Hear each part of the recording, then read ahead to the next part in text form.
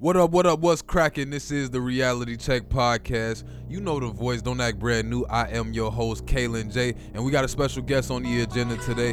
Dig, Chicago media personality, Chicago recording artist, Chicago founder of 6D Networktainment. And I just found out she not even from Chicago, you dig? Straight out of Nashville, Cashville, Tennessee. A special friend of mine, special guest on the agenda today. We got Ken. You know what? I'm gonna just go ahead and let you jump right into it. Go ahead and talk to us about that right quick.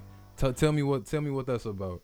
Okay, 6D Networktainment is a 501c3 nonprofit organization. We specialize in artist development. We're also a music resource group for the local artists here in Chicago. It contains me, Shawnee, who is like the music business guru. So she got the business thing on lock. Event producer. She's an artist manager for Asar. So if you're familiar with Asar, she manages him. Mm-hmm. And she got the whole behind the scenes thing on lock. And then we got DJ Unstable. He is the founder of Girls Love R&B. Mm-hmm. He's a DJ, event producer. He actually just started doing music himself. Yeah. So, you know, the three of us, we make up 6D Networktainment. So it sounds like some big plans for 2021? Oh, yes. Yeah. Definitely. It keeps growing. Have the pandemic kind of shifted the way y'all do things now? It has, because we were planning our biannual music festival, Wendy Fest, which we was going to try to make it annual. Yeah. But yeah. The pan and messed it up. Man, you call it the pan. The pan, the roll, the Rona. Man, being outside is not the same no more. You know, like, my whole career was rooted in events and being outside and entertainment and all of that. It just, it went from a 100 miles an hour. You know, Chicago, we at the All-Star game and all of that, and March hit, and it's all over. It was like 2 weeks later. It was all over. Like, Corona put us down like Mike Tyson in the 90s, you know what I'm saying? Like, hit us dead in the face. It wasn't no getting back up. Like, we still ain't got up, you know what I'm saying? So, I don't know, man. It's just, everybody got to move a little different now. Yeah, a lot of spaces that we use to do artist networking and workshops and even performances, because we had open mics and everything. We had all that going, and then like a lot of creative spaces that we used, they shut down. They wasn't able to keep them, keep the bills paid, keep the lights on.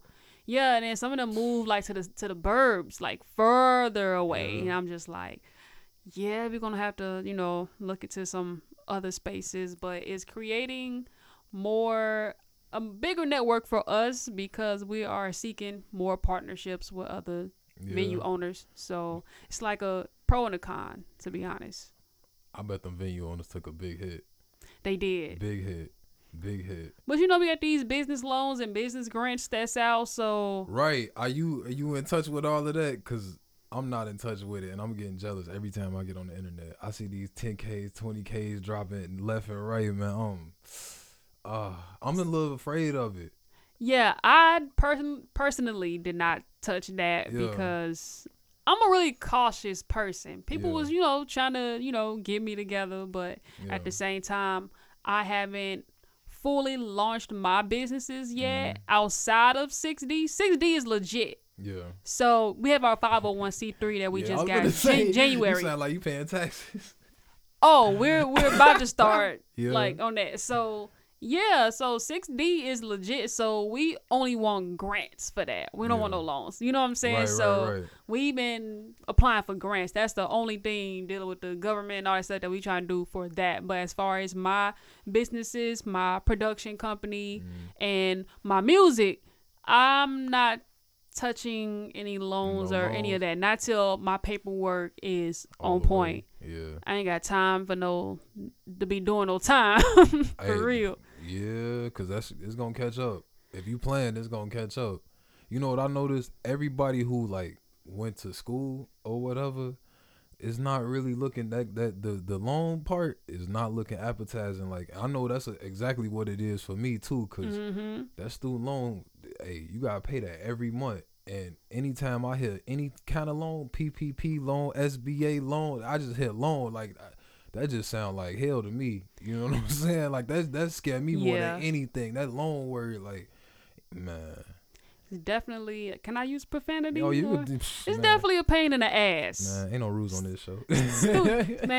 Student loans have already scarred me for life, and I don't even have a lot. It's just the whole point of paying it back, and that loan didn't get me a job that's gonna make me more money than someone who. Okay, my boss didn't go to college. Right. He just worked his way up from interning in radio. Right. So my whole perspective is different now. Just like, damn, y'all can low key have this degree back. Yeah. Like, if I be forgiven of my loans, y'all can have this piece of paper back. That's the worst part about the whole thing is that's the reality check that I think hit a lot of people in the entertainment industry or whatever, is that all they care about is 1, experience, 2, who you know. That's what I was gonna say. Resumes don't mean a damn thing in this industry. Relationships. Yep. Relationships and experience. Yep.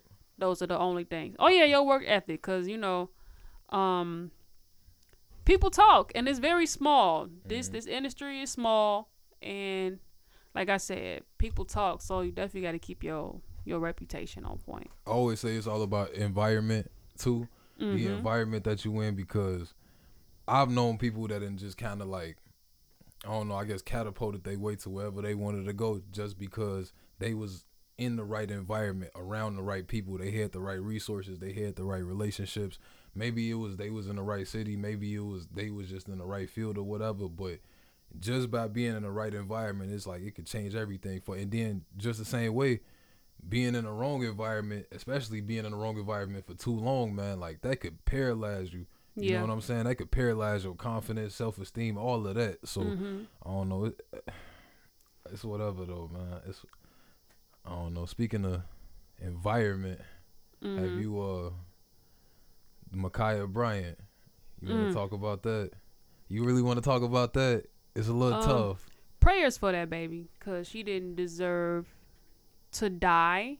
People are trying to justify because she had a knife and was getting ready to stab someone who was a part of a group who came to the house to jump her. And if you are a black person growing up, when it comes to fights and stuff, you can't just go in the house and sit. You can't.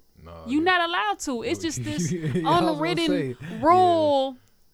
And there was information that I got from, a source that her foster mom is the one who put the girls on her because she was, I guess, being unruly or whatever. I didn't hear anything like that. That's crazy. Yeah, I learned this from a source. They haven't put all the information out yet, but yeah. So it's just like, what do you do? So Makia's sister is the one who called the police because, I mean, what else can you do? You got these girls trying to jump on you, and then your foster mom is in on it as well. Right. I would grab a knife too. And I ain't. See, all right, so it's messed up because it's like on one tip, we all kind of been in somewhat of that situation before, right? And we all done been in fights. We all done went and got our friends or whatever and dealt with somebody else and they friends and what all of us then kind of been in a situation like that before, right? And then it's like you want the police to kind of do something, you don't want them to sit there and watch, but then at the end of the day it's like they make they move and then somebody did, and then you start to think like, man, damn, they ain't even they wasn't even in the wrong all of the way, because I don't think she was in a look, you know what I'm saying, just like the rest of I keep weapons around me too. You know what I'm saying? She was defending herself and she had the right to. And as far as the police officer shooting her 4 times in the chest, he could have shot in the air, warning shot. Yeah. He could have shot her in the leg, to the flank. He could have shot her hand. You are trained. You know what I'm saying? You could use a taser. That baby did not. She did not deserve to die. That's my whole thing. And the fact that people were so quick to justify that, it just further goes to show that black women are the most unprotected, disrespected, and neglected. And there's nothing anyone can say to make me change my mind about that. And there's so many black women who feel the exact way. And for this situation to happen and to hear people's commentary on it without even getting all the information, or they just don't care about the facts of the situation. Oh, she had a knife. Is that all? Because we've seen situations de-escalate with people with weapons. 100%. I've seen, was it a black female police officer who took a gun out of somebody's hand who was going to shoot somebody else? Yeah. She talked them down. All right, so now you got to play the other side of the story.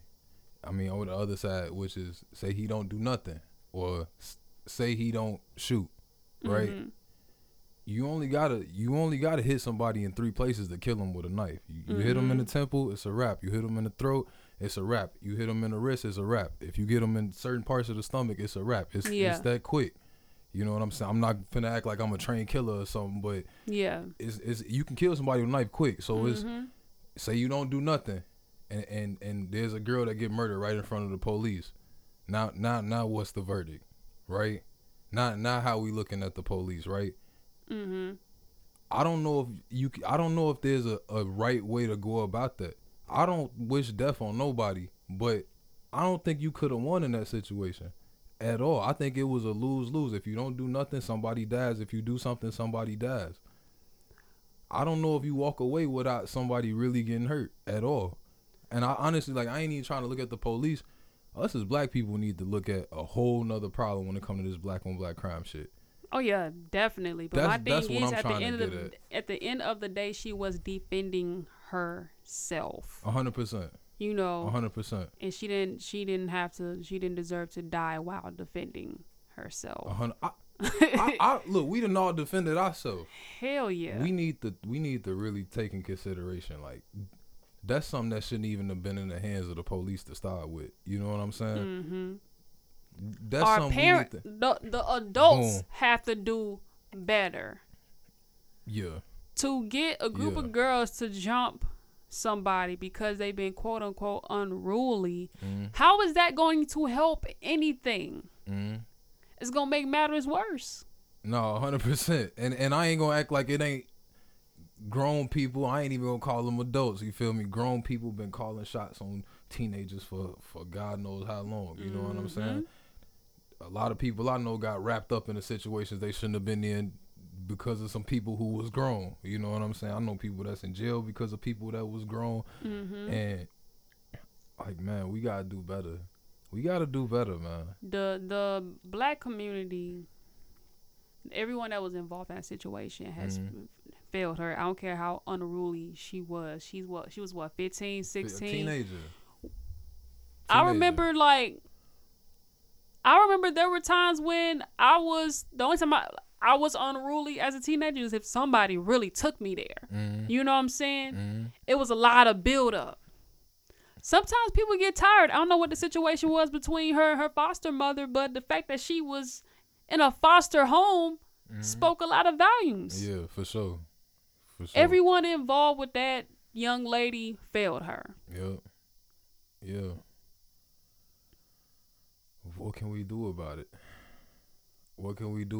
I want to start kind of encouraging people to take action when it comes to dealing with teenagers. You know what I'm saying? I feel like us as people definitely need to make it a normal thing to put wisdom on a teenager. Give a teenager some knowledge, male and female. You know what I'm saying? Because them type of situations, man, they happen and they happen and they happen and they happen and they happen and they happen. It's like we hear about the situation with Makia or whatever, but how many situations like that happened today or yesterday or the day before where didn't no police get called? You know what I'm saying? It was just 2 people got into it. Somebody got stabbed. Somebody got shot. Somebody got beat to death. And it's not even just. It's not yes, obviously Makia, she lost her life and everything, but there was a bunch of other people around. You know what I'm saying? Who just witnessed a murder. Who just witnessed somebody about to be murdered, about to get stabbed or whatever. That type of, I seen stuff like that coming up, and everybody I know seen stuff like that coming up, and you don't forget stuff like that, seeing people get shot, and that type of trauma, it just, add on to generation after generation of the same type of behavior, you know? Mm-hmm. And it's just like, I want to kind of like make it normal to be the example that you want to see in other people, but even more than that, like, it's okay to grab a teenager and be like, man, you ain't even got to handle that like that. Mm-hmm. You know what I'm saying? Or, I've been in your situation before, come handle it like this. You know what I mean? Mm-hmm. Because I guarantee you, like, if she was 15, if it was some 20-year-old girl, 22-year-old girl around there, like, man, just come around me for a little while. Come kick it with me for a minute. Don't even deal with that. Like, she still be living to this day if she just had a little bit of wisdom. I'm not even talking like somebody old, just a little bit older than her. You know what I'm saying? Yep. I think we making it too normal to just like watch stuff happen and just, I ain't gonna say nothing to him. Cause I be out here every day and it's like, man, like, people, these little teenagers be looking for guidance sometimes. You know what I'm saying? They need it because at the same time, they looking for it though. They want it. You know what I mean? Yeah, because here's the thing, like, we're in these environments where there's no resources, no like people trying to push mental health and therapy and stuff like that, which is great, and they're trying to make, therapy affordable, which is also great. But these babies, they only know what they've been exposed to, right?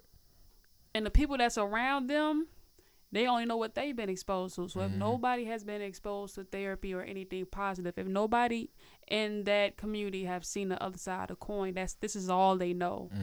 You know what I'm saying? So they're not going to think other than the things that they've been programmed to think. Yeah. So exposure is everything. Yeah, the good thing is that we have the internet and we have access to the internet now. So you get exposed to more. Yeah. Yeah. We have a better way of reaching people because everybody, especially teenagers, everybody have social media. And that's why it killed me when I see stuff like the Quando Rondo situation with King Von and all of that. Yeah. It's like, man, like, it's one, like, teenagers, all right, that's messed up that type of stuff happen with teenagers. But when you see it with grown people, yeah, you know what I'm saying? And it's not like I'm just talking about King Von or Makia. It's teenagers, it's 20-year-olds. There's 30-year-olds who handle their problems just the same way. 40-year-olds, 50-year-olds. Like, it's a generational thing specifically with us. You know what I'm saying? Well, I mean, like, you got any thoughts about the whole Quando Rondo situation? Because, he back outside doing shows and, you feel me, it's drama all over his shows and everything like that. And I understand he got bills to pay. In the pandemic, like, and when you an artist, the most money come from your shows. Definitely. That show money is what's gonna get you paid. Yeah. So I understand, but man, when you taking risks like that, like, you may want to just do virtual shows, and sell tickets that way, because if people dying, you know what I'm saying, if your performance is getting shot up and people dying and getting hurt, that's not a good. If I was him, I don't know where he from, but I wouldn't even come to the Midwest. And I don't even know. I guess his last show got shot up or whatever. For real, I would have stopped rapping if I was him. Like, I'm laying low forever now, bro. You. I don't know if he know. You know what I'm saying? How big that was for the city, but it's not safe for him anywhere in the Midwest. Where was his show?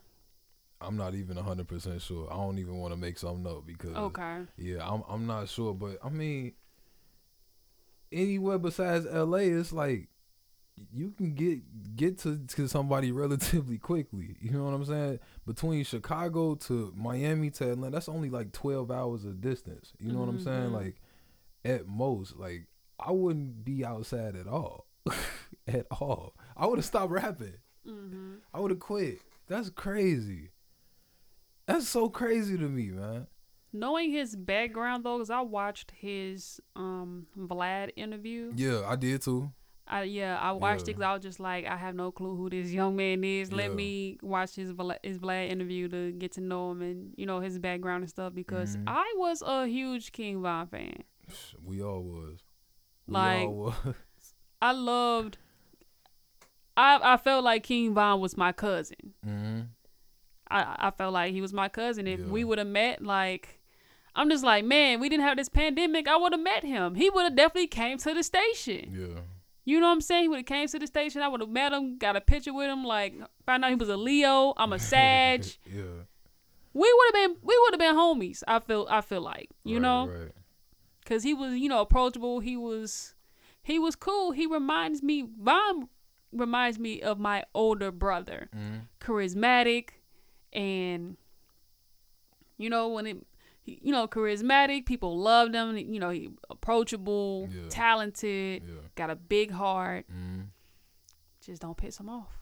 Definitely. Definitely. Don't piss him off. He really reminds me of my older brother. Definitely. I like with him, man, I think it was different because it's a level with some artists, it's kind of like, all right, they talented, or, you know, sometimes it's just like, oh, they was around the right people and they blew up a little bit. But with Von, it was almost like that was genuine star power. You know what I'm saying? I don't know if that's even a word to use, but me and you both, we've been around enough celebrities where you can kind of pick and choose who got genuine celebrity, genuine greatness in them as far as talent and just being able to rock the people, the crowd, and people who kind of just in the right position. And I feel like that was his energy was something that I haven't seen in a long time, like real genuine star power. He looked like he was built for the stage. He looked like he was built to be in front of people. You know what I'm saying? Yeah. The only other time I really feel like I felt that type of energy was like the Megan Thee Stallion, or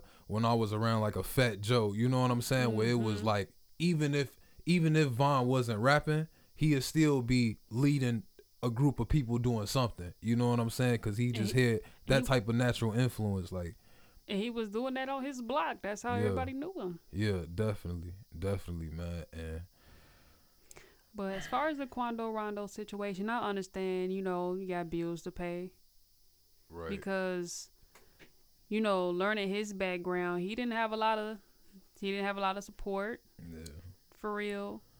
Yeah. Until he became famous. And he in a situation too that's, like I said, it ain't really like a right, wrong way that you could have went about it. You know what I'm saying? Like, yeah, it was not his fault. Yeah, that's what I'm saying. Like, it wasn't and who's to say, like, I mean, I ain't even finna get up into it too much, but it's just like a lot of things could have been done. A lot of things.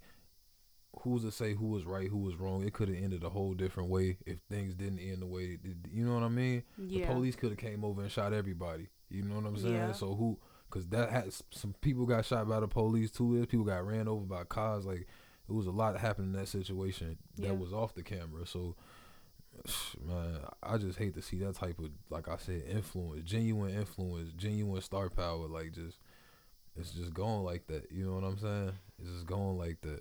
What hurts the most is that he took care of his people. He made promises that he kept. Like, to see that, to see so many people. Like, did you see that video of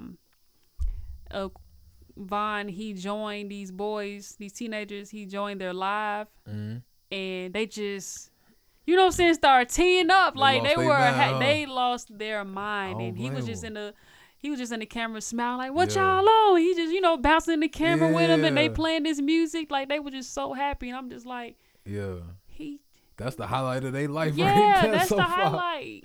And he made that happen. He knew how important that was to people. He made it happen. You know. I hope Lil Durk keep it alive too, man. I feel like Lil Durk was already doing that anyway. Yeah. You know what I'm saying? But just that energy. Like, I heard the other day that Lil Durk was planning on buying Parkway, like buying O Block or whatever.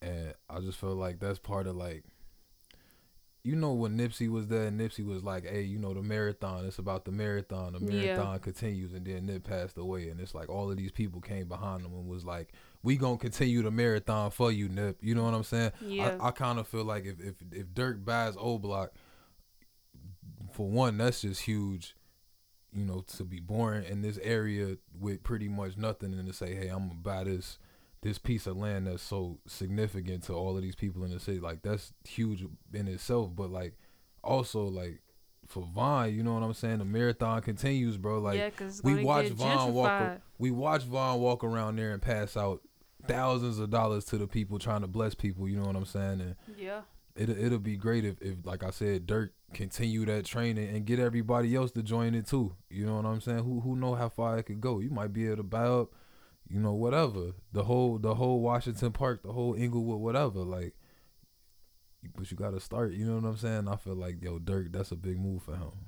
Hearing about the possibility of Old Block, Parkway Gardens getting gentrified if Durk doesn't have the opportunity to buy it. I'm thinking about the history of Chicago and how those projects, all those projects that were torn down, and the gangs that ruled those projects got spread out, and then more and more crime spilled out into the city.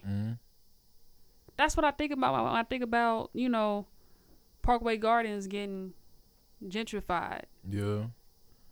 Where all these people, like all the gang members that's residing in Old Block right now, like, where they gonna go? All right, so like that's always been a conversation, right, of mine, and I always kind of felt a little funny about it, cause all right, so you always hear these stories about like, oh yeah, when all of these projects was up and then they tore these projects down and then all of these people had to get scattered, right? And it just created all of this crime in the city because they tore these projects down, right? But like my whole thing was, it's not like it wasn't crime going on outside of the projects in the first place. You know what I'm saying? It was like, yeah, they tore these projects down and things probably increased, but things wasn't all that great to start with. And you talking about like, all right, if you tear them down, where these people gonna go? Like, it's not like it's not like they only beefing with the people in the projects. It's like they already, you know what I'm saying? The crime is already spread out, man. I think it's a whole much bigger problem than just Parkway. You know what I'm saying? When they talk about crime in the city and stuff like that. Yeah. Like, you talking about tearing down Parkway, but I don't know how bad gentrification really is. That's all. I guess that's what I'm getting at. I know on some level it's like you kicking people out of their houses, but on some level it's like you forcing people to go live better lives a little bit. Like, gentrification pushes everybody. It pushes a lot of people a little bit forward, and I don't know. I see like the trickle down all the way at the end, and I go like, well, somebody's benefiting. You know what I'm saying? Here's my thing though. Going back to the tenants that are in gangs that live in Parkway Garden, that's a safe haven for them. You know what I'm saying? And when you're forced to move in other spaces and end up somewhere around people who you don't have the best relationships with, that does, you know what I'm saying? I understand. Yeah, it's nerve-wracking. Yeah. But as far as, gentrification, my problem with it is, yes, we want those resources, but don't push us out of the areas that we've been in, and you move and then put the resources there, but we don't have access to the resources. You're denying us those resources. You're only giving them to people. That's why they kicked us who out. Have the money. Yeah, that's why they kicked us out in the first place. It's like, if you're gonna put resources there, put the resources there while we here. Yeah. But that's the thing about they keeping black people down. Yeah. The main reason for crime is that people need shit. And jobs are denied. Yeah. Jobs are denied. People get desperate.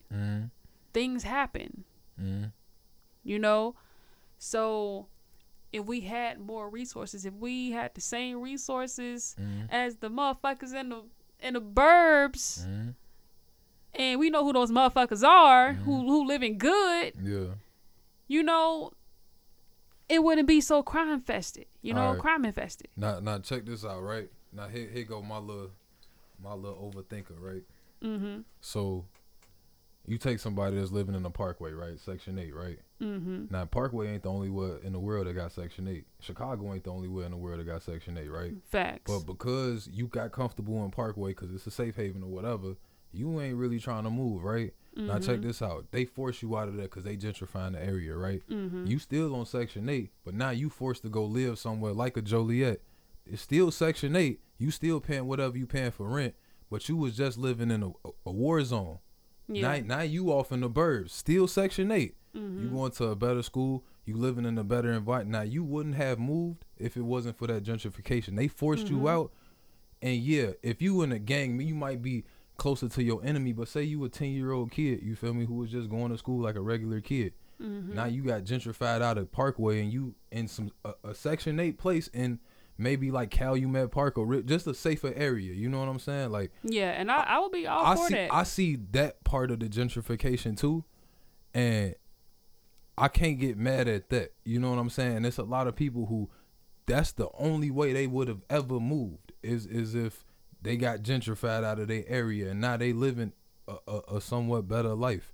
You know what I'm saying? You talking to a person that's a suburbanite theyself. You feel me? Proud suburbanite. You know what I'm saying? Oh yeah, definitely. I got nothing against but the process of like moving from the city and being part of that, it's really like a great migration or whatever. Because you watch all of these people move from the city or move from a place like Calumet City to a place like Joliet, move from a place like Harvey to a place like Bolingbrook, where it was like you slowly getting into a better environment. You know what I'm saying? And yeah, for some people, it started because of a gentrification or because of they tore the projects down. You know what I mean? So I can't get all the way, but at the end of the day, it's like who else's community is getting gentrified? You know what I mean? Ain't nobody gonna gentrify Chinatown. Hello. You know what I'm saying? That's what I'm saying. Like, who else's community is getting gentrified besides ours? Who else's community is getting diluted and, you feel me, divided up besides ours? You know what I'm saying? Like, that's the part that I hate. And then when you gotta look at you like Kamala Harris? I mean, I really don't know much about her. Yeah. You know, she got on TV the other day and said that stuff about how America's not racist, right? Yeah, that kind of... Rubbed Not kind of, but yeah. it did piss me off. Okay, right. It's like, come on, black woman. Sister. Sis, come on now. But like, it kind of speak to... She wrong for what she said 100%, but she not just saying that to say it. I'm sure she believes that. You know what I'm saying? She looking at somebody like herself. She look in the mirror every day. She not white. You know what I mean? She got melanin in her skin, and she was still able to become the vice president of the United States. You know what I mean? So in her head, America probably not racist, but at the same time, I don't think she could sit here and have this type of conversation about gentrification and culture and history and, you know what I'm saying, all of that stuff. I don't think she'd come from the same perspective we'd come from at all. I don't think she lived the same life we did, and that's, you know what I mean. That's because we have been exposed to different environments, different people. You know, you only know, like I said, you only know what you've been exposed to. So she probably been exposed to something totally different to make her feel that America is not a racist country, right. Which is stupid because, you know, this whole time she been in any type of office and politics, she had to set laws to make sure there was justice for the black community as a whole. But like, that's the whole thing. And I know you said you ain't know a whole lot about her. That wasn't what she was about to start. You know what I'm saying? I would even go as far as saying, like, she been one of them people throwing us under the bus from the start. You know what I'm saying? It just when it came to election time, she needed the votes. It was time to. I'm super black now because I need the votes. But like, bro, like, she was a district attorney. You know what I'm saying? Like, her whole job was to make sure that there's enough people in prison every year. You know what I'm saying? Like, that's her job, is to put people in prison. You know what I'm saying? You do a crime, you go to court, you got your lawyer got to go against Kamala Harris in court. Kamala Harris is trying to put you in jail. That's her job. You know what I'm saying? And 80% of the people that's in prison in this country are black or Hispanic. So her job is to lock black and Hispanic people up. I don't think that she got the same kind of empathy that we would expect from, you know, the black woman vice president. You know what I mean? That's never what she was about to start with. But look, maybe I'm tripping. Like, maybe other people see it a different way. No, it's just, you know, just all about the information and stuff like that. When she was running for vice president, I can't remember who it was, but they pretty much went down a list of all the things that she was rerouting and stuff in order to help the black community, especially those who were incarcerated. Right. So, and just at the same time, it's just like it. Sometimes it's hard to look at the other side of the coin. It's like the people that she was throwing in jail. What the fuck were they doing to get arrested in the first place? Right. Not saying that. Not saying that police don't be on bullshit with black people, because they do. Yeah. But there are some people who be on bullshit. For sure. You know? So, you gotta look at that coin too, because sometimes black people look to get a pass because there's another black person in power. And it's like, come on, stop bullshitting. Yeah, definitely. Okay, so look. Even with all of that said, I still feel like that's what we wanted to be the president. Like, I don't think it's not her. It's anybody that was in that job. I don't want to see nobody whose job it was to. Because in my mind, it's like, all right, just like any other job in the world, you don't want to be at the position you at forever, right? You want to get to the next level, right? And just like law enforcement, just like anything else, any other job, like, if you want to get ahead of the game, you got to win. You got to beat the people that you know what I'm saying, that's your coworkers or whatever. And in my head, it's like the same way you go, all right, there's 2 cops. One of them want to get a promotion or whatever. So if they quota is you got to write 20 tickets a month, well, I got to go out and write 30 tickets a month if I want to get the promotion, right? Okay, cool. Well, if I got to write 30 tickets a month to go above and beyond my quota, guess what? It's going to be some people that's only going 3 miles over the speed limit who I didn't have to give them a ticket, but I'm just going to do it because I got to get, you know what I'm saying? I got to get 30 tickets this month. It's going to be some people that, oh, he got a little bit of weed on him or whatever, and I could let him go, or he not wearing a seatbelt. I could let him go, but I got to write 30 tickets this month. You know what I'm saying? It don't matter if he got to pay $500 or go to jail for the weekend. I got to write 30 tickets this month, right? Yeah. And that same type of logic, I go, if you a district attorney or whatever, you trying to win. You trying to get a promotion. You not trying to stay at the position you at forever. So if this innocent black person got to sit in jail for an extra 6 months because I got to win more cases than the next person, so be it. And like, when I see a person that's in that position, I can't help but think of them like that. Like, you trying to win like everybody else trying to win. And if somebody got to get, you know what I'm saying, bent over and finessed in the process, it's going to be somebody that look like me. You know what I'm saying? It's going to be one of our Hispanic brothers or whatever. And that's the person who we put in position to be the president. I don't know how I feel about that one. You know what I'm saying? And it's just like, they done the whole campaign. Joe Biden done got all on the Breakfast Club. Oh, if you don't vote for me, you not black. They done did all of this extra performative stuff after the George Floyd. Just overcompensating. You know what I'm saying? Trying to get votes and everything. Too much. And it's just like, it's like they insulting our intelligence a little bit because they just keep saying, oh, we'll throw money at y'all though. You know what I'm saying? We all being funny. Oh, Moneybag Joe. My daddy got to talking about Moneybag Joe over the weekend. You know what I'm saying? And it's just like, man, like, that's what we going to now. Like, we just let anything happen. Just give us some money. Like, my thing is, I don't depend on people. I have a hard time of believing people who make a lot of promises, especially presidents, especially when it comes to helping out black people. I do not believe it until I see it. We have yet to get some type of cancellation on any student loans as promised. Man, I'm waiting on it. Because you know I'm in deep. You know I'm in deep. I'm paying like 3 bills a month because of that shit. Yeah. I'm It's like, even if you're gonna cancel 10 racks, 20 racks, cool. If you're gonna forgive all of them, cool. I'll take but make that shit happen. I would definitely take 10. I'm hurt, man. I am hurt. Yeah. I'm hurt. But they was talking all of that before the election though.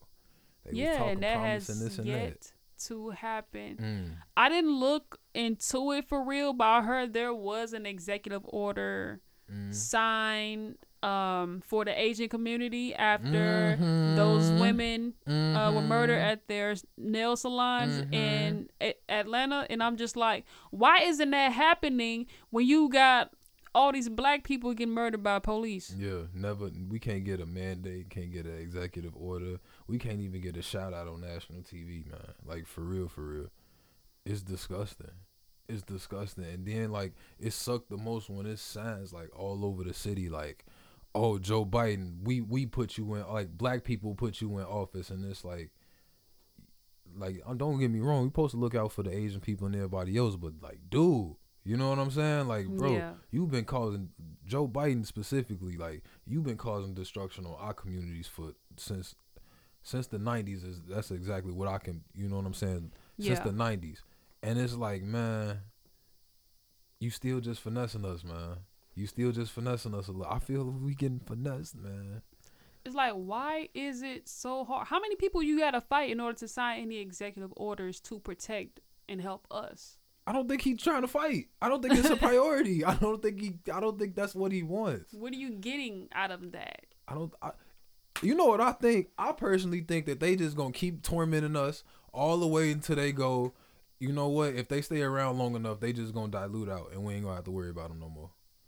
I really feel like that. Like, straight up. I think if we keep having images like Kamala Harris and we keep getting these, like, have these mixed black people, you know what I'm saying, in positions of power, because it's not just Kamala Harris. It's like 75% of the artists out there, especially the female artists. Like, it's 80% of the people that we see on TV. The black people that we see are very, I don't want to say diluted, but they very mixed, you know what I'm saying?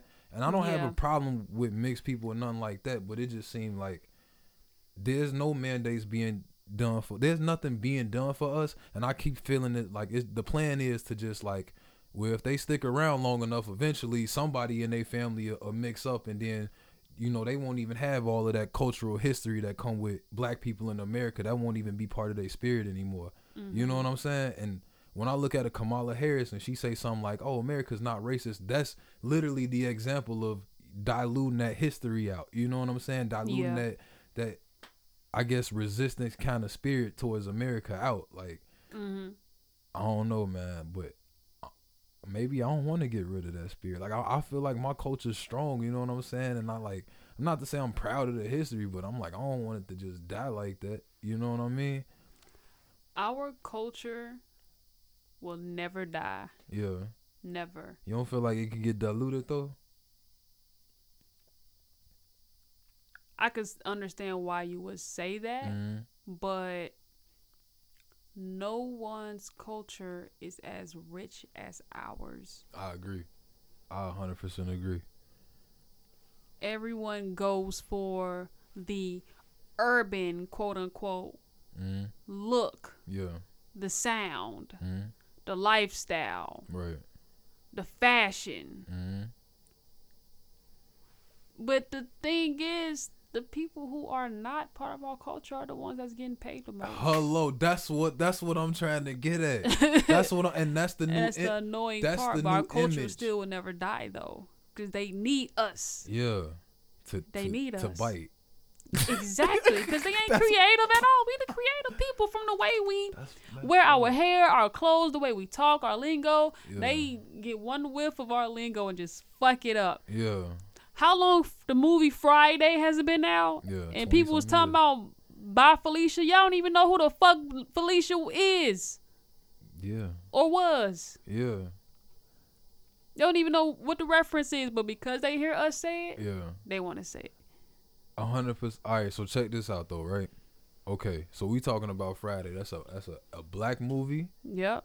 From about L.A., right? That's the okay. So check. So now we got something like Snowfall, and I'm fully aware that Snowfall is a much different story, right? You seen Snowfall? Oh yeah. You went to season 5, I think it is now. Is it 4? Okay, it's some new Snowfall out. I don't have HBO. Oh, the season finale ended, was it last week? I only watched the ones that's on Hulu, and it's only the first 3 seasons, so that's all I seen. Oh yeah, Hulu's up to date because I watch it on Hulu. Oh well, I'm late then. Damn. But anyway, Franklin he not American, right? Oh no, he's British. Yeah, he British, right?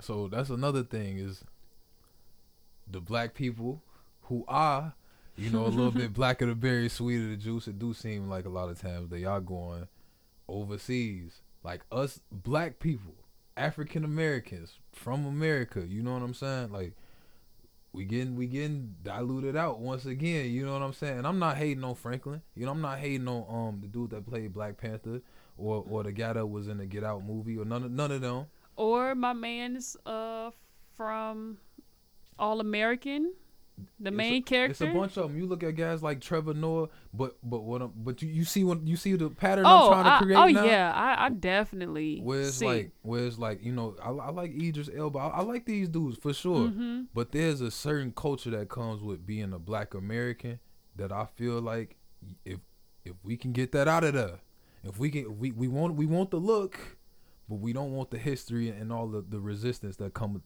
I call it the I don't know. They don't want niggas in there. The nigga mentality. You know what I was going at. That's exactly what I was going. Yeah, they don't. And it's just like, I'm one of them. You know what I'm saying? I can't help it. My grandmama from Mississippi. You know what I'm saying? Which part? Shelby, down in the Delta, Greenwood. So you ain't familiar? Okay, my people in Greenville. Okay, Mississippi. Mm-hmm. So I'm sure they just the same. Look, they just the same. They just all these little different shotgun towns. Yeah. You know what I'm saying? It's all of like 50 people that stay there or whatever. Mm-hmm. You been down there a lot? Oh no, I haven't been down there since my grandmother's birthday. We celebrated her birthday after she passed. That was like 2016. Yeah. Yeah. You like it down there? I hate Mississippi with a passion. You wrong, for real. The only thing I like about Mississippi is that you wrong. You can drive without a license because you rarely go see police. For rarely. Sure. Yeah. 2, they got some fire tamales. Okay. I can't And relate. I stopped eating meat, but when I was, the Magnolia sausages down there just on point. Yeah. Okay. But that's about the only thing. Yeah. I don't know. You tripping. I love it down there. Oh, yeah. And they gas station food. Like, down south, the further you are down south, you could just go to the gas station and get some food, and the food going to be bomb. I know all about the gas station. I know some bomb-ass chicken. I know let me tell you, G. My family from Shelby. And my grandmama from Shelby. My grandmother's mother had 21 kids, right? Mm-hmm. So my grandmother has 20 siblings, right? So in Shelby, Mississippi, like the Horn family, that's my grandmama and them. Mm-hmm. They know because it's a bunch of them. You know what I mean? Small whole town. Gang. Y'all some gang members. Gang ain't 20. 20. That's an army, man. You feel me? But yeah, that's and they grew up really living that down south. Like they didn't go to school. They worked in the fields. They was sharecropping. They was picking cotton and all of that. And so, like, growing up, we went down there for family reunions probably every 2 years. Mm-hmm. Every 2 years, going from Chicago, going down to Mississippi every 2 years. And I look forward to it. Mm-hmm. I look forward to it so much just because it was just so...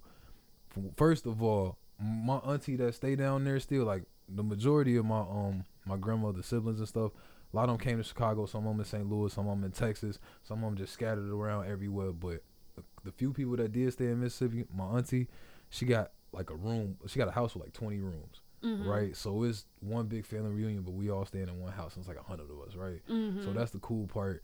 Too, my auntie who got the big house, her husband is the mayor of Shelby. You know really? Yeah, okay, yeah. So like he running shit. You feel me? He like the police pull over for him. It's all type of extra Southern hospitality down there. Oh yeah, definitely. And so like growing up, every 2 years we was down there, and I think that every black person should go down there. Like not necessarily Mississippi, but deep south somewhere. They need to, especially if they not from down south, they need to experience the down south, the Southern hospitality, the Southern way. The South got the best comedians, and then even you people like that accent, don't you? Huh? You like that accent? Like my accent it goes in and out. I hear it a little bit in you. I hear it. I was told it's really thick when I'm mad. Yeah. I'm just I never thought of that because when I'm pissed off, I'm pissed off. But right.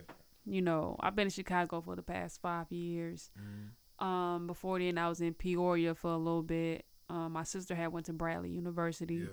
Yeah. I graduated from Illinois State, so you know the I-94 wars.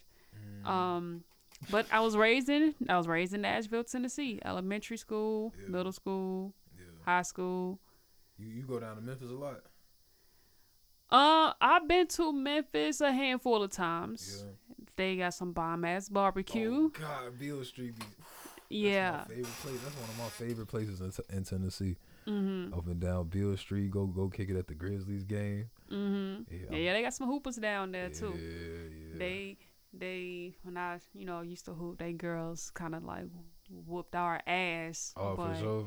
But at the same time, and just like if I would have had the opportunity to pick my team of our Cashville hoop stars, we would have whooped their ass.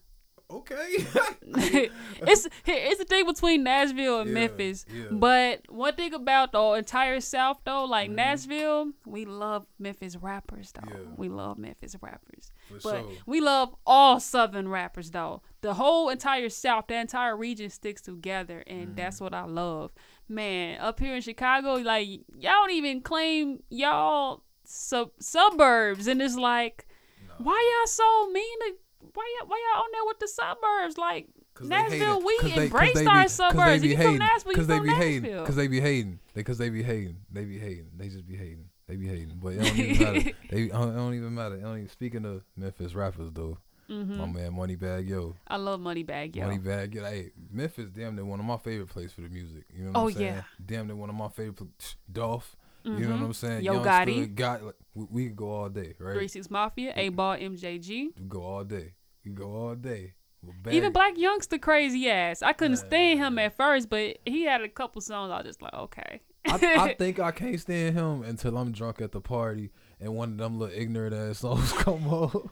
He was definitely ignorant as hell. But he reminds me of some of the niggas I went to high school with. So it's like, I want to slap the shit out of his black ass. Man, it's the stutter that he got. I don't know why that stutter is so relatable. I feel like everybody got a cousin that just sound like that. You know what I'm saying? Uncle, just talk too damn much, but he can't never get it all out. You know what I'm saying? And then it's always something ignorant. Hey, but you love him though. You know what I'm saying? But you love him though. I have a love-hate relationship with Black Youngster. Oh, for sure. I love Yo Gotti. Why you hate him? Cause he just be saying ignorant ass shit. You like him for that. You just like nigga. Boosie and all the rest of them. They speak they mad. Boosie, I be wanting to shake Boosie. But he's hilarious too though. Man.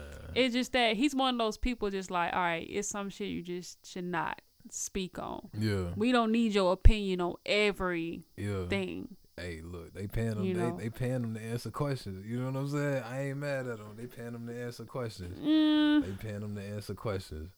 I wouldn't, if I was a celebrity and I knew I had, all this going on, I wouldn't be so quick to speak on other people's business. Yeah. All right. Well, check if you had been in a situation where you been to prison, you know what I'm saying, beat a life sentence, you had cancer, beat it, you still struggle from diabetes, but you living, you done been shot, you know what I'm saying? And then he from down south, so he don't give a fuck. So I feel like when you done lived a life like that for real, can't nobody tell you shit.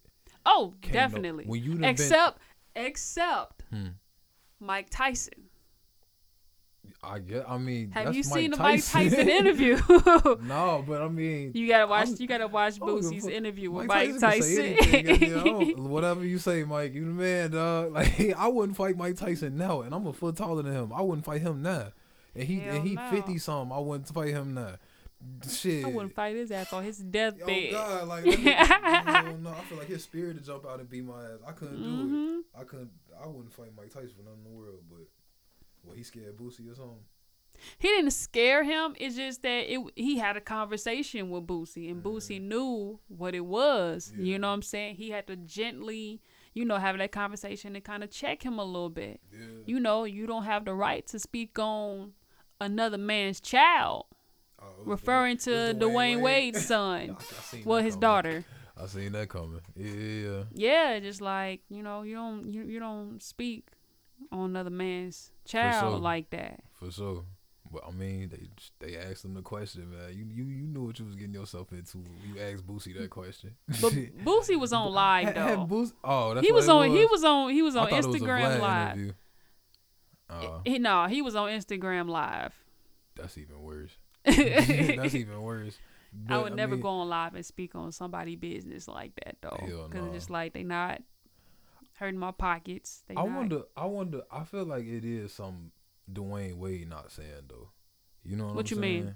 Cause it's like I done seen people around Dwayne Wade get tried, right? Like somebody will bring up Dwayne Wade's son to LeBron, or somebody will bring up Dwayne Wade's son to like one of Gabrielle Union's friends or something like that, right? Mm-hmm. And then you see them kind of like fumble around the question and not know what to say, and it's like.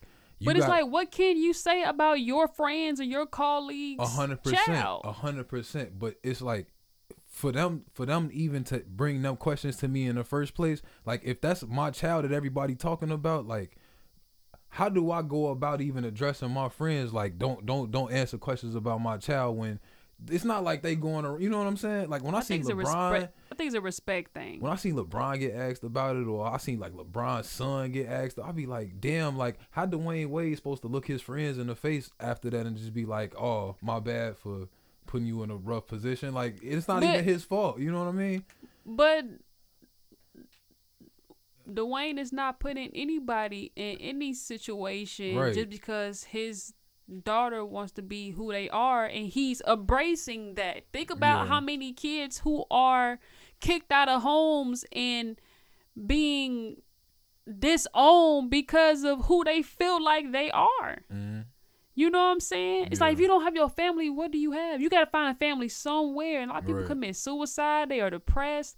It's a lot to be who you are and who you feel like you are. And people disown you and call you all these names in the book. Yeah. And you ain't ruining nobody's life by being who you are. For sure. You ain't doing nothing but just trying to be who you are. And people act like you the worst person in the world.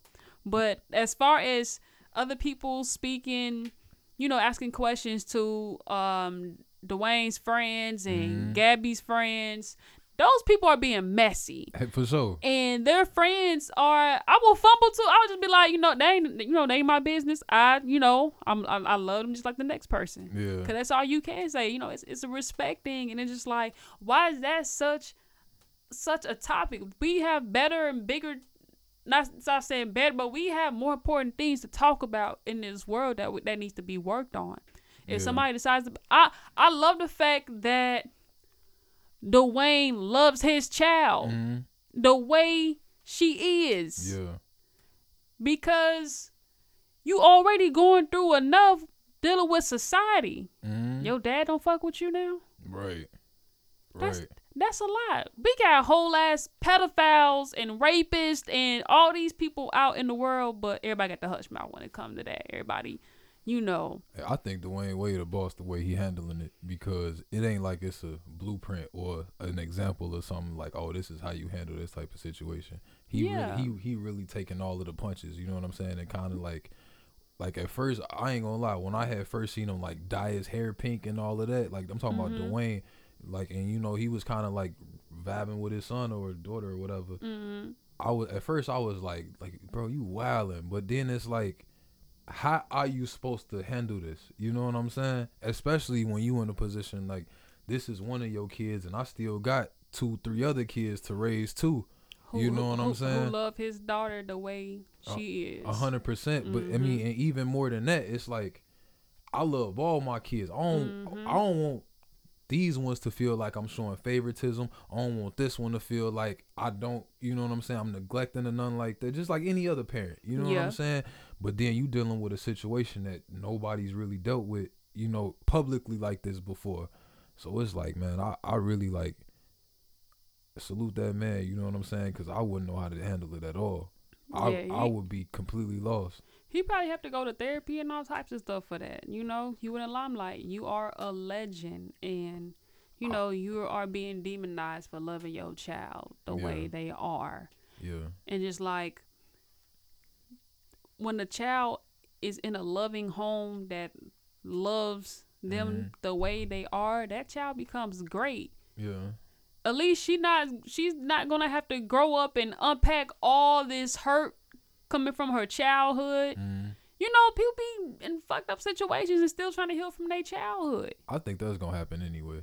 I don't think that. But if you in a loving home with your family, it's not gonna be as difficult to heal from. You know what I'm saying? You got a support system. I don't know, cause I ain't gonna sit here and act like I'm in that position or I know anybody that's in that position. I feel like your parents can be as perfect as they can. If that's the life that you gonna decide to live, it's gonna come with some hard punches. And I don't care who you are, how good of a job your parents did with you. Yeah. You gonna experience some stuff that everybody else ain't had to experience, ain't had to go through. You know what I'm saying? Life definitely gonna life now. life gonna life. I couldn't imagine going around trying to like really persuade people that I'm something that they don't see. You know well, I don't know. You know what I'm saying? I just don't know. That's not a life that I gotta live. And it's not a life that I gotta live as a parent. You know what I'm saying? As a brother or as none of that stuff. Like, the salute to that family, because they doing it. Yeah. They doing it. You know what I'm saying? They doing it, and they doing it relatively well from what I could see. Yeah. You know what I mean? So, because I still see his other sons, they still playing ball and all of that. Like, yeah, it's not like it shouldn't affect people the way other people are trying to make it affect people. Like, this person is who they are. Who the fuck is that hurting? Yeah, for sure. I don't know, shit. Everybody entitled to their 2 cents, but at the end of the day, like, you ain't gotta accept that shit. You know what I'm saying? I ain't asked for your 2 cents, bro. Like, right? Shit, we all gotta die by ourselves, bro. So if you dying alone, ain't no sense in living for another person. Like, you know what I'm saying? So I mean, that's my little 2 cents. We supposed to be talking about Moneybagg Yo though. We went way off topic, man. Did you listen to the album? I didn't know he really. You know what? I should have listened to his album. I didn't know that. Did you listen to the last albums? Like, you a Moneybagg fan? Here's the thing though. I be so freaking busy. When I just come across the music, I just come across it. For sure. Now, if it's a Missy Elliott album, be like, okay, let me go cop that. You know what I'm saying? So you in my age group then, for real with the music then, cause you went straight 2000s talking about Missy Elliott. Like, Missy Elliott, she dropped her joint that was only a couple years old. Yeah, I'm knowing, but like, if you a Missy Elliott fan, you was a Missy Elliott fan back in the day. Oh, you know what I'm saying? My first CD that I bought with my own money was the Cookbook. It was, about $14? Yeah. I was like, was I 14 years old? Shit, all I know is, look, I spent my allowance, all my allowance. Yeah. We went to, it's one of them music stores that's just no longer in business. Oh, yeah? And yeah, I bought the Cookbook and then got the rest. The rest is history. Now you work at the radio station. Yeah. Yeah. I don't know. But Moneybagg Yo, I'm definitely, I love his music. I do need to go back and listen to it. I did give DJ Khaled's album a listen. DJ Khaled. And how you like it? You like it? You don't like it? You rocking with it? It ain't do nothing for me. Me either. It did not do anything for me. But you know what though? Maybe I'm expecting too much. You know what I'm saying? Because I ain't know what to expect. It's just I don't know, man. It's just like, you know what's coming with DJ Khaled. You know what's coming. It's the collab thing. It's been this way for 15 years. You know what I'm saying? I'm not expecting him to do anything different, but it's like, it's the same artist that we hear on the radio. It's the same mainstream artist. You know what I mean? Cardi got a nice track. It's Jay-Z on the track again. Like, we expected that.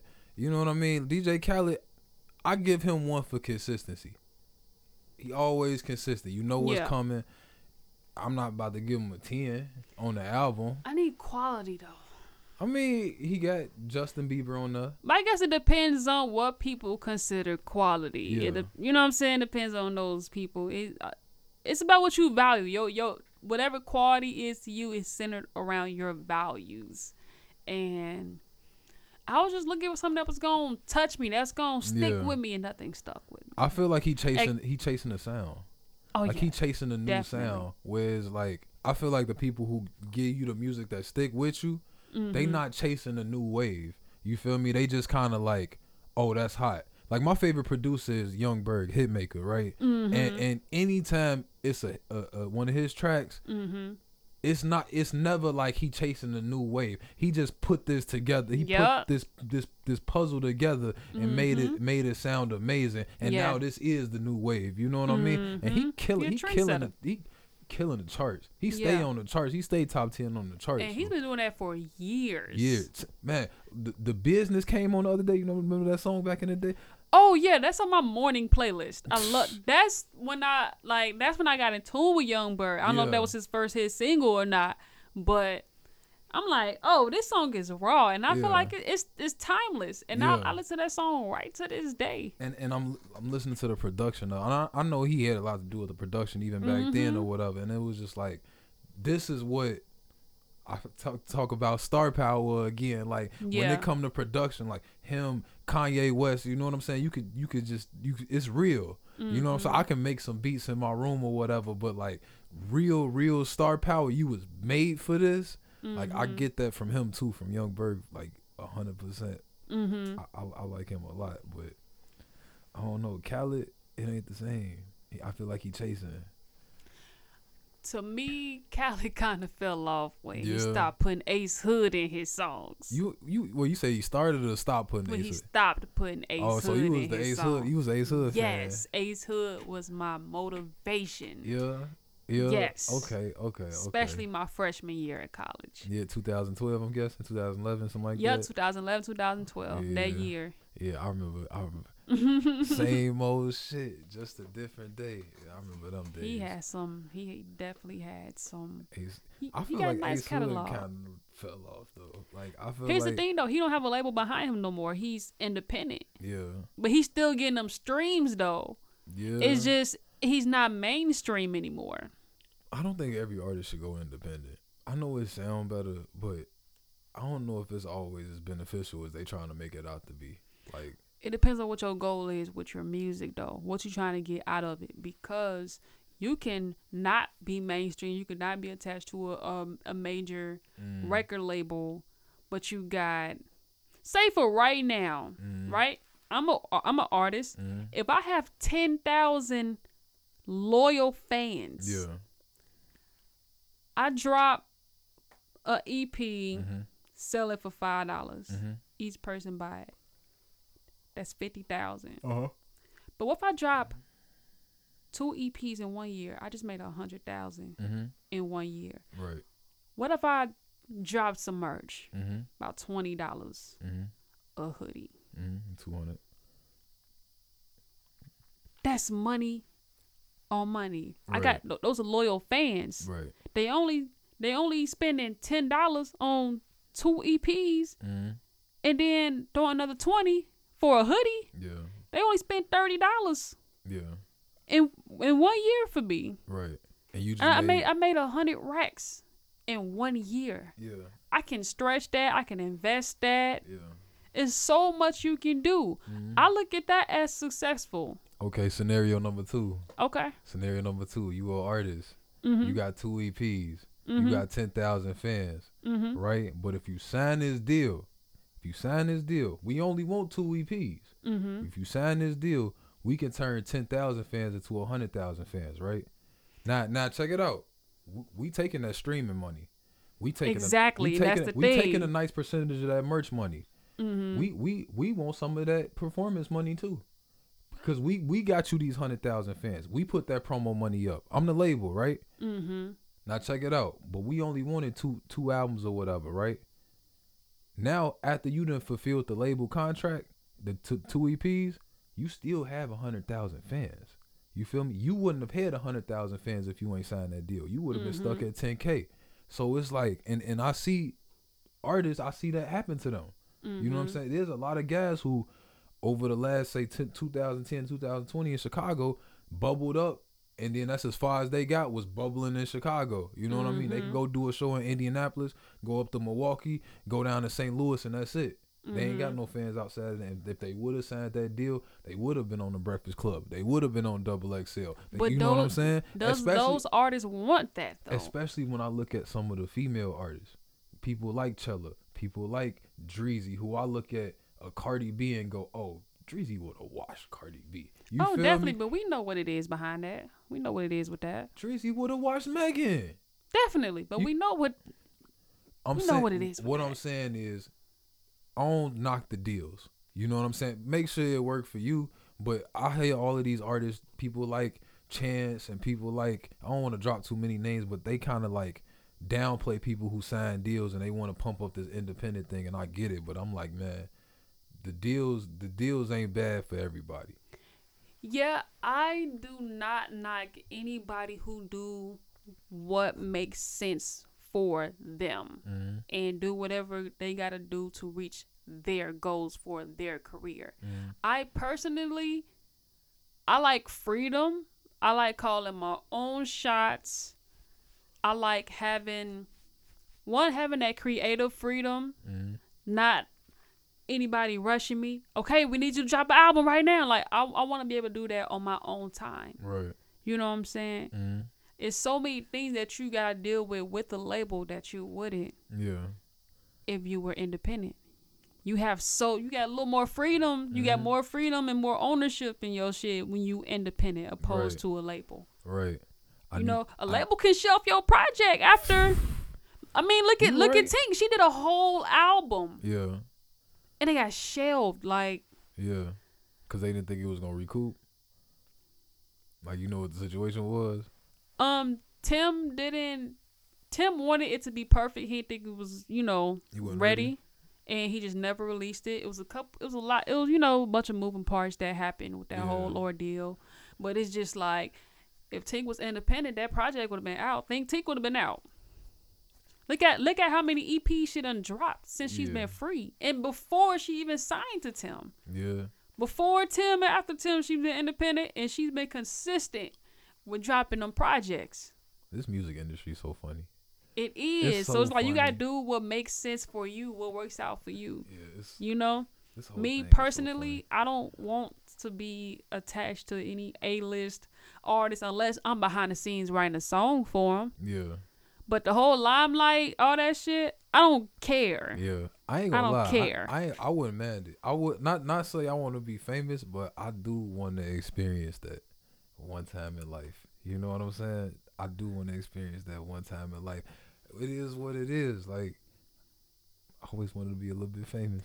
Always said I wouldn't mind being famous overseas, and then I could just come back to the States and just live how I'm living now. Because I love being able to just walk to the store. I feel like don't work like. I feel like it always worked the other way around. Like, you gotta get famous here first, and then like maybe you could lay low overseas.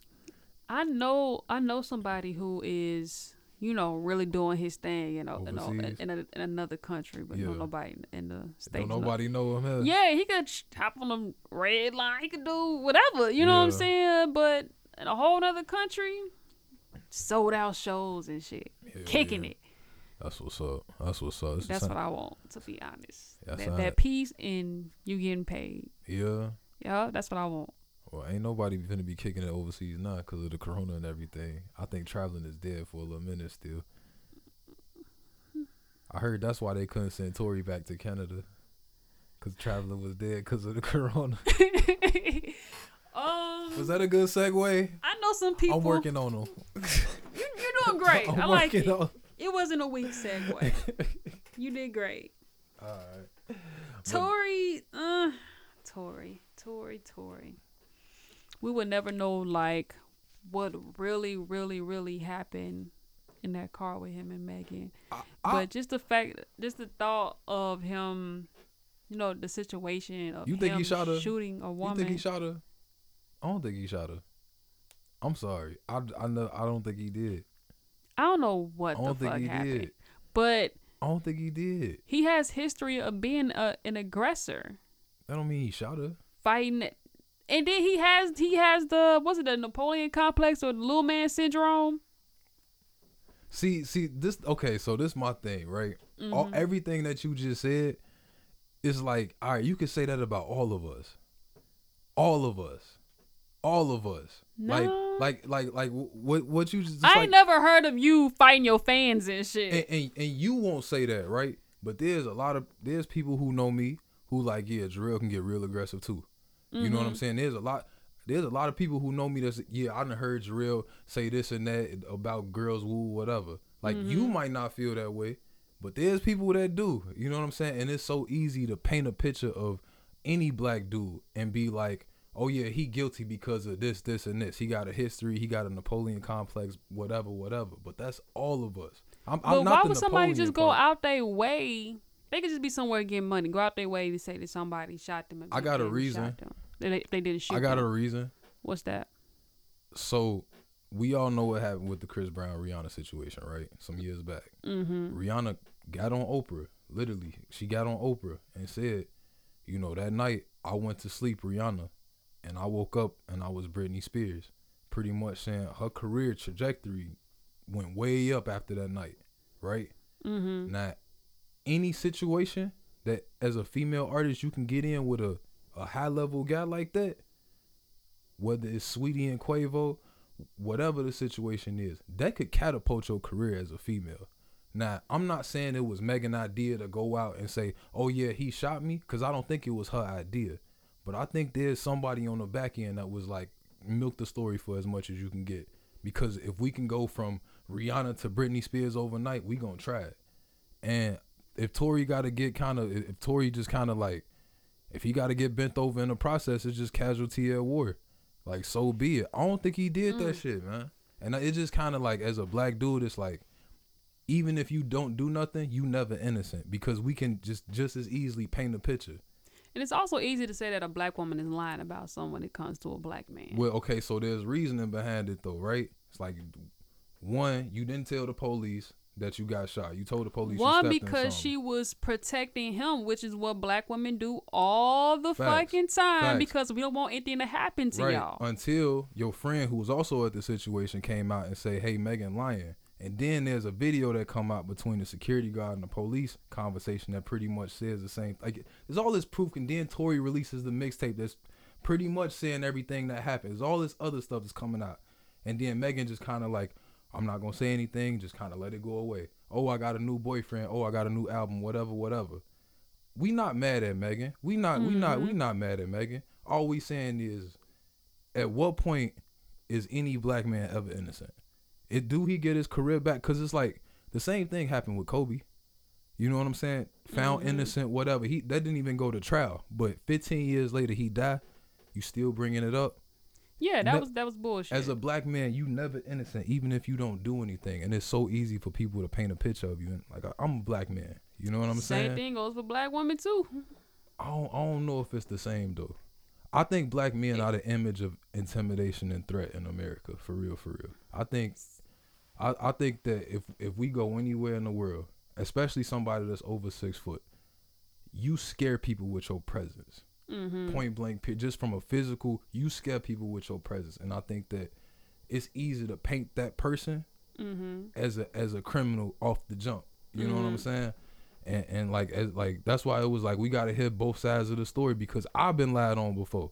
You know what I'm saying? And most of us have. And the thing is, you can lie on us because we already that image of threat. You know what I'm saying? We already that image of intimidation. So it's like, dang, like, it's rough to see that a little bit. And with everybody kind of being funny about the story, telling little half truths. It's like, man, like, all right, who next? You know what I'm saying? Cause Sweetie could have did what she wanted to in that Quavo situation. She could have said he hit me and did all of that. And we would have just had to believe it. She could have came up with some, oh, he been abusive in the past and this happened, and we would have just had to believe it, because he already the image of intimidate. He a black man. You know what I'm saying? You never innocent. But you talking like black men don't beat the hell out of women, don't do this and don't do that. Like, I'm not saying they all innocent. I'm just saying it's easy to paint them all guilty, even the ones that's not.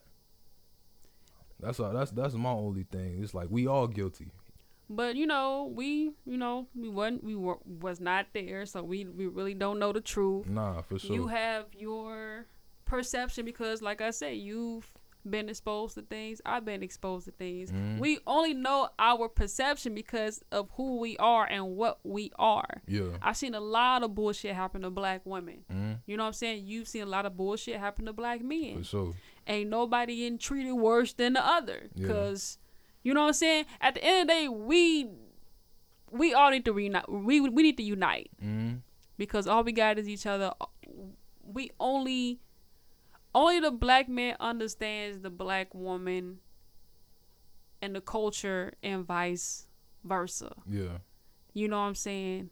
We all really got. Ain't nobody gonna understand us the way we understand us. Yeah, you think Tory got a future in music? Or you think it's a rap for He him? still got fans. Him and Chris Brown putting out a joint mixtape. They actually have great chemistry. I'm sure they have wonderful chemistry. Yeah, they have great chemistry. I'm sure they got amazing chemistry. They got a lot in common now. They got problems. What? I'm sure That's probably why they bond so well. That's what I'm trying to say, and I'm just like, man, they gonna pick this apart. They might as well They might as well put R. Kelly on this and just throw the whole album away. Oh hell, took it a whole other way with R. Kelly ass. He's still in jail. I think he is. Man, look, I think it is what it is. It's messed up he in there, but I ain't really mad he in there. You know what I'm saying? He did what he did. But I do think it's so sad that he had to sit in jail during the pandemic where we got this thing called Versus. And because I feel like R. Kelly would have beat everybody. Who is he going to go against, though? Nobody can compete with him. That's the whole thing. You can put all the Usher and all the Chris Brown catalog against R. Kelly, and R. Kelly still going to win. Like, there's nobody that can compare. People like R. Kelly and Missy Elliott. We don't know who the fuck to put them up against. So what we would have to do is put their music against the music that they wrote for other people. Oh, I ain't really think about that. That's we the can only throw thing. A lot of people in that mixed in. Like Neo could throw, man. Yeah, like Missy Elliott can only go up against herself as a producer. Yeah, or Timbaland. But then they got some of the same tracks, don't they? Timbaland don't have hits like Missy does. Really? Oh, are you talking about the producer side? Yeah, okay, the producer side. I was thinking about the artist side. Yeah. Producer side. You know what? I wanted to see a producer battle. I wanted to see that. I do so too. Bad. I wanted to see I wanted to see. But Dr. Dre and that's why there was the Babyface and Teddy Riley joint. Yeah, I'm not that old. I'm not that old, man. You are a little. I'm not that old, man. I need I was waiting to see some young guys in not young guys, but like Dr. Dre and them. You know what I'm saying? I want to see Jermaine Dupri and even Diddy. Like I throw Diddy in there. You know what I'm saying? Like or do like a label versus. You know, like Diddy and everybody he's saying versus like I don't know everybody that Dr. Dre had. So like 50 Cent, Eminem, and. Like but those people have already went up against people in verses. But I'm just trying to make something new now at this point. Like, you know what? Let's pitch this to Swizz Beatz and Timbaland. See how much bread we can get just from our ideas. But they could just go against each other, Swizz Beatz and Timbaland. Like, did they already do that? I don't know. They probably did. They probably did. But Swizz Beatz was the man. Swizz Beatz was the monster. Oh, I love his story. Oh yeah, I love his story. And he married to Alicia, so he win. Cause Alicia. That's the other verses I said should have happened. Alicia Keys and Mary J. Blige. But Alicia went up with John. She did one? With John Legend. Yeah. Was it lame? I ain't even watch it. Mary J. Blige needs to go against... Who? I don't think anybody really messing with her. Ain't nobody... She'd have to have a team of people go against her. Faith Evans? No, Faith ain't got enough joints. Not even close. That's even with Alicia. It was like I don't even know, man. Like Alicia Cole, but I don't know if she rocking with Mary. Like this, the thing. I think Alicia Keys and Mary. I think Mary J. Blige will win in America, and I think Alicia Keys will win worldwide. Is that weird? I think Mary J. Blige No, got more that's American not weird fans. because Mary J for the streets, Right, you know, exactly. and Alicia is more mainstream. You know, she got her piano but and Alicia shit. she got pipes though, and But to this day, married to TT. Alicia Keys versus her. that's like a generational thing. But Her cold, she's so raw. She's so raw. But her reminds me Alicia. of Alicia Me too. Keys. Me too. I always say her is the most talented, as far as I think, like with artists and stuff. I think like just straight microphone and piano, no lights, no background dancers, no cool outfits, just microphone and piano on the stage. Like I think her get down on anybody. What about Tink versus Dreezy? And like a rap battle, or just like a versus. In the verses. I'm gonna have to go with Tink. Me too. But like, if it was a rap battle, but then again, I don't think does Dreezy have enough nah, as much output as Tink? I don't think so. I don't think so either, because Shorty got about 8 projects. But I always look forward to a Dreezy verse. Always. Oh like, yeah, definitely. That's my number one thing with an artist is like, do I look forward to your verse, or do it's just like I want to hear the hook and then don't care about the verse? If I look forward to your verse, that means like I think you hot. You feel me? I think Dreezy hot. Like I look forward to her verses. You know, Tink cool too. She more for the ladies. You know what I'm saying? Like Tink. I know grown men who be listening to Tink too, but when they want to understand a woman. You know what I'm saying? Like I listen to Tink when I got company. You know what I'm saying? Like don't get me wrong, but Tink cool. Tink has been doing a lot more singing, and Dreezy, you know, she'll bar somebody ass up. That's what I like that shit. I like that. I like that bars. I like that. And you know, and that's why people like Dreezy, who is very lyrical. She's not. If more women cared about lyrics, all the lyrical female rappers would be more, you know what I'm saying? Considered mainstream and in the limelight, like Megan and Cardi and City Girls are. Here's the thing though. Women, for the most part, we like music. We can shake our ass to, party to. We not gonna be taking shots listening to Rhapsody. Okay. We need music we can listen to that we can relate to while we in the car on our way to the club, on our way to that brunch. You don't like Rhapsody? No, that's not what I'm saying. You just like the different vibes. There's a time and place for everything. You know what I'm saying? Women are at the top of the list when it comes to being a consumer. Yeah, 100%. We the top supporters. That's why Nicki and Cardi and Megan, City Girls, all of them are able to become successful because women support them, because there's music that we can relate to, shit that we can say in the mirror or say to a nigga, and we can shake our ass with our girls in the parking lot or in the club.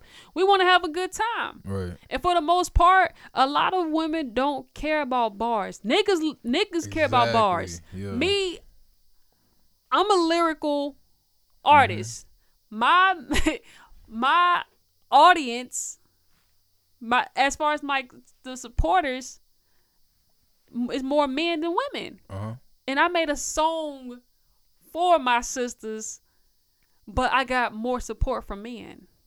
Was the bars though, wasn't it? Yeah, it was the lyrical thing. I always think that like we got a studio session with this girl we've been working with, me and my partner, and we always say like the bars is cool, but if you gonna have a female audience, you gotta have some singing and you gotta have some shake your ass music. Like you gotta be a lot more diverse. And I even when I look at artists like Nicki, I think that's what she kind of like went wrong a little bit, was like it was still a little bit too bar-y. You know what I'm saying? But she still had enough singing joints too though. Yeah. It just seemed like Nicki kept going number 2 and it wasn't a reason why. And besides, she just falling off. You know what I'm saying? And at the same time, for years, she was the only female rapper that was at the top. You know what I'm saying? And she was bar crazy. Yeah. She was bar crazy. Like 09, 2010, 11, she was bar crazy. And then like over time, she got into the dance music, into the singing. And it's like, it seemed like the sound just changed. Like, That just wasn't what was hot no more. But you had to grow though. Yeah, for sure. You had to grow. For sure. I liked all her music. I loved her pop music. My favorite song of hers was Super Bass. Super Bass. Super Bass is my favorite Nicki Minaj song. I loved her verse with that song Will I Am. I don't know if it's called Can't Believe It. I forgot what the song is called. Yeah. But that verse, when that song Will I Am, is forever a classic to me. Like I said, I love her verse and Bang Bang. I forgot who sang that song. I think Ariana Grande is in it too. I forgot whose song it was.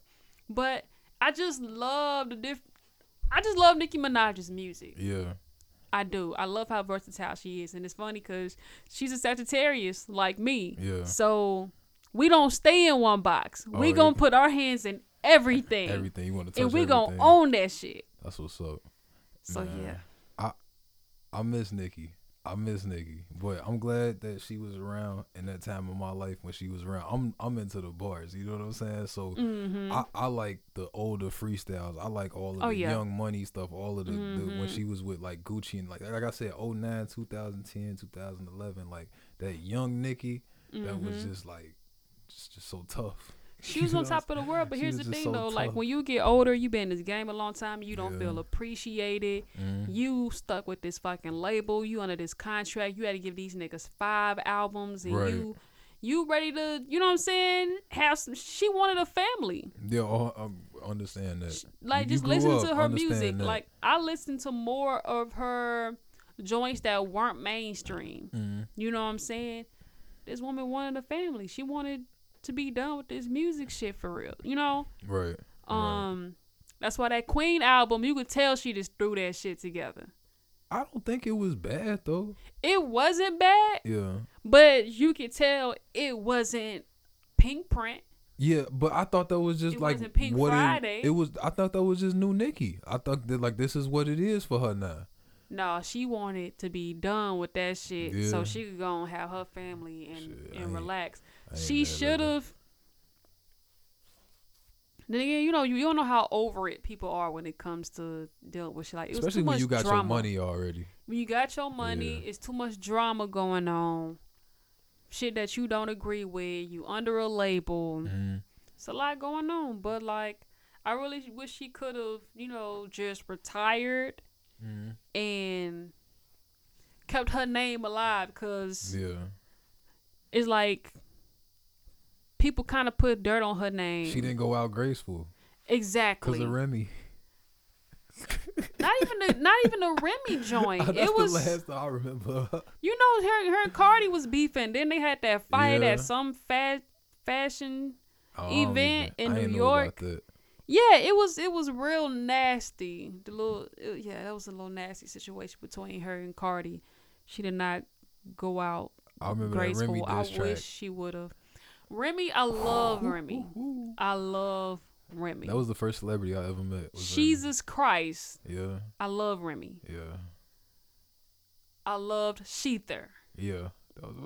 She should not have came out with that second song that just really murdered the momentum that was behind Sheether. I ain't even She was trying to get a radio hit. I don't know about but the second it didn't one. work out. I remember when Sheetha came out though. She hit a joint. She tried to do a Drake back to back. But it ended up being the opposite. You know that first song Drake put out, we didn't care about it. Yeah, what was this it and Meek Charged Mill. Up or something? Yeah, it was weak as hell. Yeah. But back to back, it was Right. like, oh, she killed this nigga. Yeah, that was bad. But that was so Remy, bad. it's like, Remy, you killed Nicki Yeah. with this one song. Why would you come out with a I understand you try to, you know, have a radio hit. Right. She trying to capitalize off that. She did, That's the but game. it was backlash. That's the game. I mean, what? It's like, God damn it. Hey, look, I ain't mad at her for taking a shot, but man, I wish Nicki had came back at her, man. Nicki didn't go out gracefully because of that. That's my last real memory I got of Nicki. Like, damn, this is. It was like I think Anaconda Head came out, and then it was that, and then it was. Anaconda came out way before. Sheetha was like 2017. Anaconda was like 2016. My anaconda don't know you got I remember it was the end of college for me. about the same time. I just remember that. Yeah, your timeline probably better. It's whatever, but I don't know, man. What year you graduate? College or high school? College. 2017. Okay, so you graduated 2 years after me. Yeah. You really I feel are like a I'm baby. getting old. You think so? Yeah, you a baby. I feel like I'm definitely getting old now. I feel like there is even like, how old are you? 26. I probably asked you that. Okay, I'm 28. Mm-hmm. Like, it's like It's once you pass 26, your thought process is like different. I thought that about 25. I was like, I definitely feel like I'm not a kid. Like, I look at kids as 25 or younger, and I go, them children. 26, you in that transition. Yeah, because I'm paying fucking health insurance. Oh, yeah. Definitely. This is not cool, man. Student loans and health insurance. That's what they don't tell you about. Like, the weakest shit I could have gave that ever. shit back. You know what I'm saying? I'm cool with the phone, credit card, like car insurance. Cool. I'm cool with the bill, health insurance and student loans. What type of shit is that? Man, when I tell you, like, the only good thing that came out of college is me starting my production company. It was easy to do that. And the network that I built in college. Yeah, that's the best thing I got too. Cause my two business partners in 6D Networktainment, we all went to college together. We all met in college. Right. We on accident did the music shit, like the shit that we doing now. We was doing that shit back in college before we even graduated, and then got into our careers and started 6D. 6D started 2018, but we all met like 2012. Right. That's how it's supposed. That's how it usually is, though. Like, everybody that I seen, like, even that's all the way famous or whatever, like, everybody, they all knew each other. Like, say it's a famous person that they 40, they all knew each other when they was 20. You know what I'm saying? They all didn't have nothing. They was all in each other cribs and all of that. Like, I feel like your network that's what take you to the top anyway. Have you seen Hip Hop Evolution on Netflix? No. You will see the network behind all these different artists that we adore so much. Yeah. I didn't know it was the Neptunes who put Timbaland Missy on. I didn't know that either. But I'm like not surprised, that was though. that, you know what I'm saying? Yeah. Like, they put themselves on, but the Neptunes definitely played a role in that. And then how many people put Timbaland and Missy? How many people did they put on? You know what I'm saying? So many. Like half the game. Yeah. You know what I'm saying? Like them people trickled off. You know what I'm saying? So yeah, I get it. Hip Hop Evolution teaches you so much, from producing to New York hip hop to Atlanta hip hop, Houston, Memphis, West Coast, and the Bay Area. Hip hop was the only reason why I knew about different cities when I was younger. That was the only, like, them shout outs. Not even that. Just like oh, this rapper from this city, this rapper from this city. Okay, cool. Like, I only know about that city because there's a rapper, and if there's a city that there's not a rapper attached to, I've never heard of that city. You know what I'm saying? Like, I didn't know about Kansas City, Missouri, but I knew about St. Louis because of Nelly. You know what I'm saying? Like, and Kansas City, a bigger city. It's more of a city. You feel me? It's just like you only know the places that rappers come from. You know what I'm saying? And that's so wild. Like, hip hop built my world map for a minute. You know what I'm saying? When I was younger, like, hip hop made you want to visit those places too. Hell yeah! I still want to go to New York just so I could talk with the accent. What up, B? I love a Brooklyn accent. Money. Do they still talk like that? Well, they say new stuff now.